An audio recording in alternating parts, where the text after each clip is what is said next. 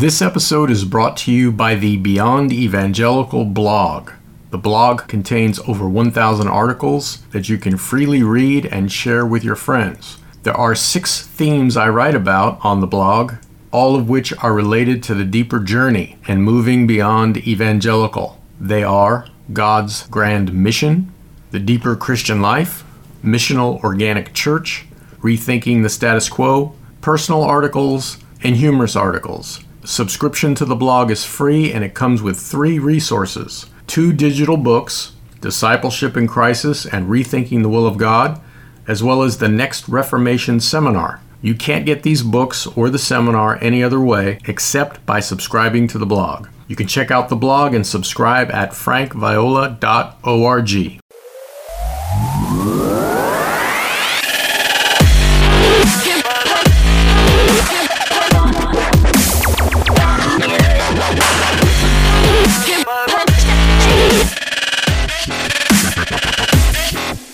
I was wondering if you could give us an image or picture of all-encompassing discipleship. Big topic. I've written and spoken a great deal on it. There's a free ebook that your listeners may be interested to access. There's no charge to it. It's called Discipleship in Crisis, and it's at frankviola.org, my blog. And it's one of the things that people get when they subscribe, which is free also. But in that book, I kind of lay out some of the myths related to discipleship that I believe are damaging or non-effective. And then I give what I believe to be the critical missing ingredient. And that is, gentlemen, living by the indwelling life of Christ. To me, that's the central theme of New Testament revelation when it comes to the practice of the Christian life. But it's so neglected today. And I would say that in my studied judgment, 98% of discipleship teachings and trainings and coaching, classes and sermons and messages and books neglect that aspect. To live by the indwelling life of Christ, that's what a disciple is, period. End of sentence. We live by Christ because he indwells the believer, the true believer has Christ living in them by the Spirit, right? Paul says, not I, but Christ who lives in me. That's the secret to the Christian life right there.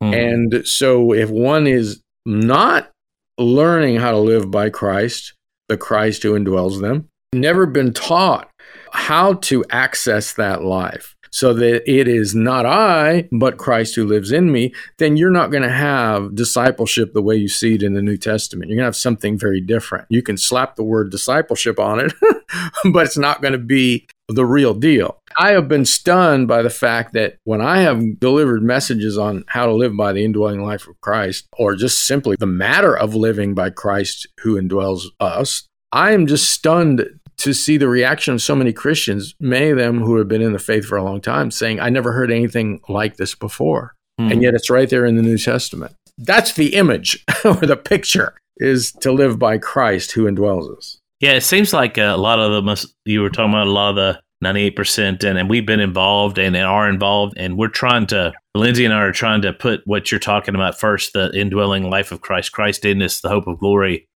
in our discipleship ultimately. But it seems so mechanical, and it's like there's all these different groups. There's little difference in what they're doing and what, like, say, Jehovah's Witnesses are doing, or Amway, or any multi-level marketing, and it lacks that, what you said earlier, that spiritual power.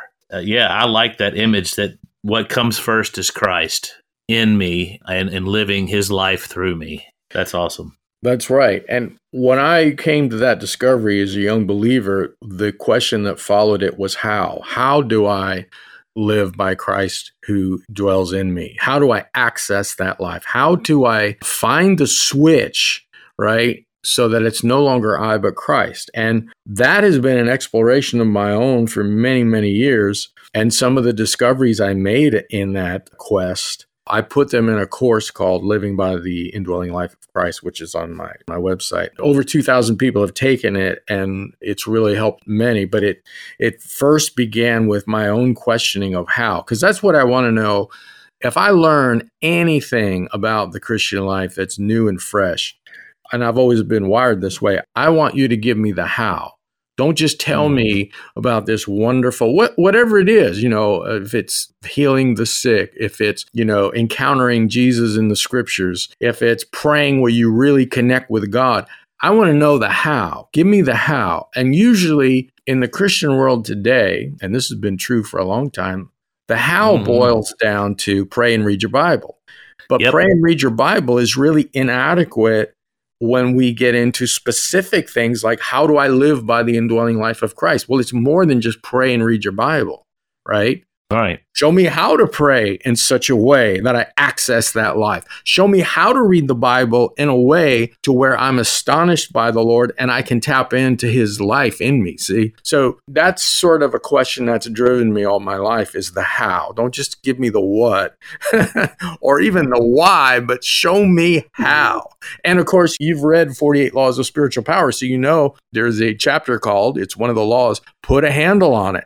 Show me the how, make it practical. Yep. You wrote a little book with Mr. Barna some years back, Pagan Christianity. That was one of the first things I had ever heard that you wrote. And I just remember how just kind of polarizing it was. It's been described as a bombshell dropped on the institutional church playground. Continues to resonate with people. How many copies has it sold so far? And just what do you have to say about it? Well, I'm glad you asked me this question because I probably get mail from that book still, even though it was published in 2008. I will say a few things. One is Tyndale, the people who published it, publishing house, is a really classy publisher. They send me a unique gift every time the book reaches 50,000 increments in sales. When it hit 100,000 copies, they sent me an elegant leather-bound version of the book. And then when it hit 150,000 copies, they sent me a decorative plaque that had the 150 mark with a picture of the book on it. To date, in answer to your question, the book has sold over 187,000 copies. I have to say, I wish my other books, like the most important books you asked me about, I wish they sold that many in place of Pagan Christianity. And let me explain why. There are two things I want your listeners to know, and my listeners to know as well, anybody who's listening to this, who has read my books. Pagan Christianity is not and never was meant to be a standalone work. It was only the first part of a conversation, the deconstructive part. And there are 3 books that follow Pagan Christianity in the series. Reimagining Church is the next one. From Eternity to Here, the one we mentioned, is the third one. And then Finding Organic Church is the fourth one. Now, From Eternity to Here is also a standalone book. But if somebody's going to read Pagan Christianity to really understand the whole argument, they need to read Reimagining Church, From Eternity to Here, and Finding Organic Church. When a person only reads Pagan Christianity, which has been most of the readers of that book, unfortunately, and they neglect the other 3 books, it's like hanging up the phone after 15 minutes of a 2-hour conversation. And the result is that they almost always misinterpret or misapply the message. In fact, I cannot think of a single exception to that. The second thing is that Pagan Christianity was written to a very narrow audience. It was written exclusively for Jesus followers who were disaffected with the modern way of doing church and wanted to know why. These are people who love the Lord. They hold to the historical tenets of the faith, but they know in their bones that something is wrong with the typical way church is done. So it was written, we wrote it to give those people, that audience, green light permission that they are not crazy.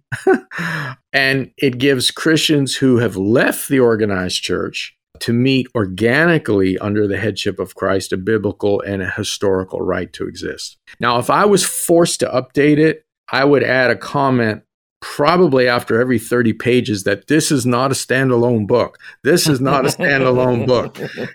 You must read the sequels to get the whole argument. And you need a watermark across it. Right? Yes, that's even better. And also, we have a statement in the beginning of the book and at the end. We should have repeated it more. And that is, if you use this book to cause division in your local congregation, we do not stand with you. You're misusing the book. You're distorting the message. The fact of the matter is, it's been likened to the gateway drug, pagan Christianity, right? An entrance into kind of the more radical work that I have done. It bothers me that we've had Catholics who are happy with the Catholic Church read the book, think it's for them, and of course they trash it because it's not for them. It was never written for such people. People who enjoy institutional church Sunday morning services have read the book, and of course they end up trashing it because it's not written for them. You know, that's kind of like saying to a person who absolutely despises Indian food, which I would be one of them, and you force me to go ahead and eat in an Indian restaurant and I have to rate it, I'm going to give it a 1 star. Not because it's bad, it's not for me. I hate Indian food, right? Yeah. So I would never give this book or recommend it to a person who loves going to Sunday morning church services. I wouldn't give it to a pastor. It's not written for traditional church pastors. And yet, those very often are the people who read it, but it's not for them. So I have to say that I hope every Christian on the planet hears this. If it's for you, you're part of that very narrow audience who has either left the institutional form of church. You've not left the Lord. You love the Lord. In fact, that may be one of the reasons why you have exited your modern church experience, or you're on your way out and you really want to understand why it is deep in your bones you feel like church, the way it's done today, is not for you or something's wrong with it. The book basically explains that. Yeah, I see all the things. I've known people that have taken this book and bought it for pastors because they want them to do it, you know, and then the pastor will read it and get up, you know, up in their pulpit and debunk it, and you know, and it's just completely pulled out of context is what it boils down to. It's a great book if it's used for what it was intended for. I would just add a caveat to what you said. They don't debunk it; they try to debunk it. Yeah, there you go. Never been debunked. Yes, yet. No, because it's true. Anyway, we won't go there. If anybody's interested, if they go to paganchristianity.org, it's important they put the .org there, paganchristianity.org. They'll see the whole series and they'll see what each book does. But again, if you like Sunday morning church service, and there's nothing wrong with that, you know, boy, the masses love Sunday morning church services and many of them benefit from it, then don't read this book. It's not for you. Read Insurgents, or read From Eternity to Here, or read God's Favorite Place on Earth, or read 48 Laws of Spiritual Power. And one of the things that is troubling to me is that some people have read Pagan Christianity, not the intended audience, but people outside the intended audience, and then they won't read anything else I've written, which is kind of silly, but it's unfortunate because so many of these other books have helped pastors and have helped Christians who love Sunday morning church services. These other volumes that I've written over the years, they've really helped them in magnificent ways. So anyway, that's just me ranting. I'm on a rant. I'll stop. That's fine. Just remember this, Lindsay. No curry for Frank, and don't get him going on pagan Christianity. All right. In episode 169 of your Christ is All podcast, which is fabulous, by the way, you released an uncut version of your signature conference, Epic Jesus. And in there, you kind of define organic church by giving a stunning presentation of the glories of Christ. Kind of give us a behind the scenes of that message. I like this question because this is a story that I have not told to many people, and now it'll be public. But I brought that message in a city that was radioactive. I was under incredible pressure at the time. I did not know who was going to be in the audience. I thought that maybe some of my detractors would be there. But just before I gave that message, I took my iPhone and I watched Reggie Jackson's third home run in the 1977 World Series. If you know baseball history, he hit 3 home runs in a row in that series, and the Yankees won the whole series. But it was dramatic. And after that conference was over, I felt both tremendous relief and vindication because I had a really tough time in that city, which I won't mention, in previous years. Later, I watched an interview where Reggie Jackson said this of the 3 home runs. He said, quote, "I just felt tremendous vindication because I really had a tough time all year long," end of quote. And I can resonate with that because that message was the analog to that third home run, for me at least. And interestingly enough, someone said to me after I delivered that message, and they didn't know anything about the video I had just watched before I delivered the message. They said, "Frank, you hit the ball out of the park tonight." And I thought that was such a blessing. Yeah. Other people responded in ways that was very humbling, jaw-dropping, great, stunning, etc. And so all of that really blessed me because of the pressure that I was under. Now, if people want to hear it, they can go to the Christ is All podcast. Christ is All is the name of it. It's on any podcast app. And just look at the one entitled Epic Jesus. And it unveils Jesus Christ in a way. I call it my Stairway to Heaven message. People who are familiar with Stairway to Heaven, it starts out slow and then it builds and builds and builds into its high fever pitch. And well, this message is sort of structured the same way. But I really hope that people are blown away, touched, blessed by hearing about Jesus Christ. Because really, I'm answering the question, what is an organic church? And I get to it at the very end, but they heard an explanation of what it is all throughout the message. So, yeah, that's episode 167. I encourage everybody to listen to it. Check it out. You've used the term industrial church and industrial discipleship. What do you mean by those terms, Frank? Well, I've never talked about this before, ever. All right, so this is the first time that I'll be talking about it publicly. Cool. The Christianity we see all around us is a system, and that system is built on mass industrialism. And what industrialism says is, quote, sell it to everyone, do it again and again, the same way you've always done it, end of quote. It's basically the principle of the assembly line, which is effective and efficient, but it's mind-numbing. And so big box church, industrial church, institutional church operates by the industrial complex. And it asks this question: how can we reach the greatest number of people? How do we get them in the seats? How do we get them committed to tithe? To put it a different way, the four-letter word that governs the industrial church is more. M-O-R-E. Let's get more in the pews. Let's get more who give money. Let's get more volunteers who are cogs in the wheel and who can be replaced. And the result is average, mediocre. And as I've said before, average and mediocre appeals to the masses. The masses depend on average. And to my mind, at least, what's average is boring usually. Yeah. By contrast, there is an expression of church and there is an experience of the Christian life and discipleship that pushes the horizons. And that's what my work really seeks to unfold and explore. It's not for the masses. In fact, some in the masses hate it because it speaks a very different language and it presents a very different vision. That's what I would say about industrial church, industrial discipleship. We're talking about the assembly line. There's very little that's creative and in many ways real and authentic that's in it. Well, when you were describing that, I don't ask me why. Pink Floyd, The Wall came to mind, and the kids, in the movie, the kids marching single file into the big meat grinder there. I felt like that was a perfect image of that. That's cool. I need to pull up the lyrics and read them of that song. Very familiar with it because that was playing a lot when I was in high school. Watch the video, Frank. That's what. I'd watch the video. That's okay. I want to hone in on this question. Ask you just a little.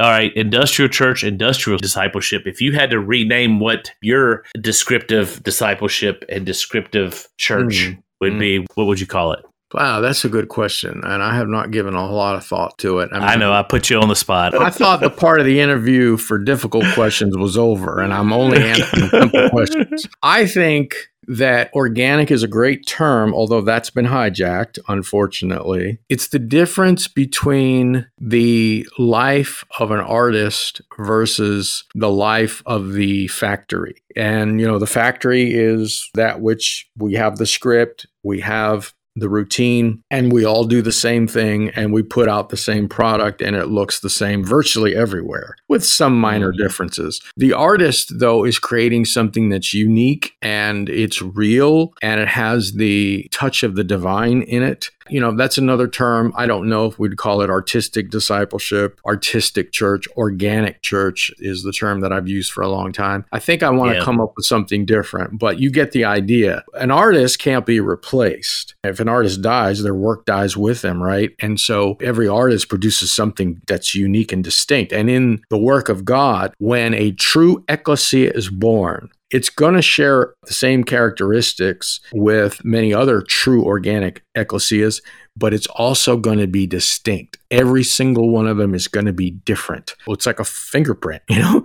There's uniqueness in organic expressions of the church. And the same way with disciples who are living by the life of Christ. There's going to be similar characteristics. They're going to have the fruits of the Spirit living through them and growing in different measures because we're all on a journey together. But also every Christian is going to be unique in their expression. And in the industrial church, it's all the same. The services typically, by and large, across the denominations are virtually, it's the same structure that came from John Calvin 500 years ago.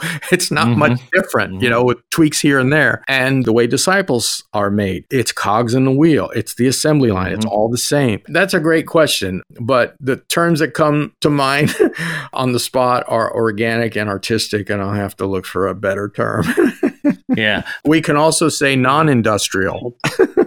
Or signature. This is signature church and signature discipleship. You know, it has Jesus' signature on it. Yeah. Yeah, that's good. Hey guys, this is a postscript just before you head out and we part ways. I've created a bundle of free resources. This would include my other podcasts, the YouTube channel, several free ebooks, free seminars, and other free resources. And you can find all of that at frankviola.com. And if you go to frankviola.com, you will see in the top menu a link that says free stuff. You just click on that and you will be taken to the free resources page. Also, a number of you have asked if you could donate to help defray the costs of the podcasts and also to express appreciation for the value that you've been receiving. You're under no obligation to donate. I don't ask for donations, but should you have it on your heart to do so, you can go to frankviola.us. That's frankviola.us, and that will take you to a donate page. There's 3 different options you can use to donate, all of them simple. Thank you very much, and God bless.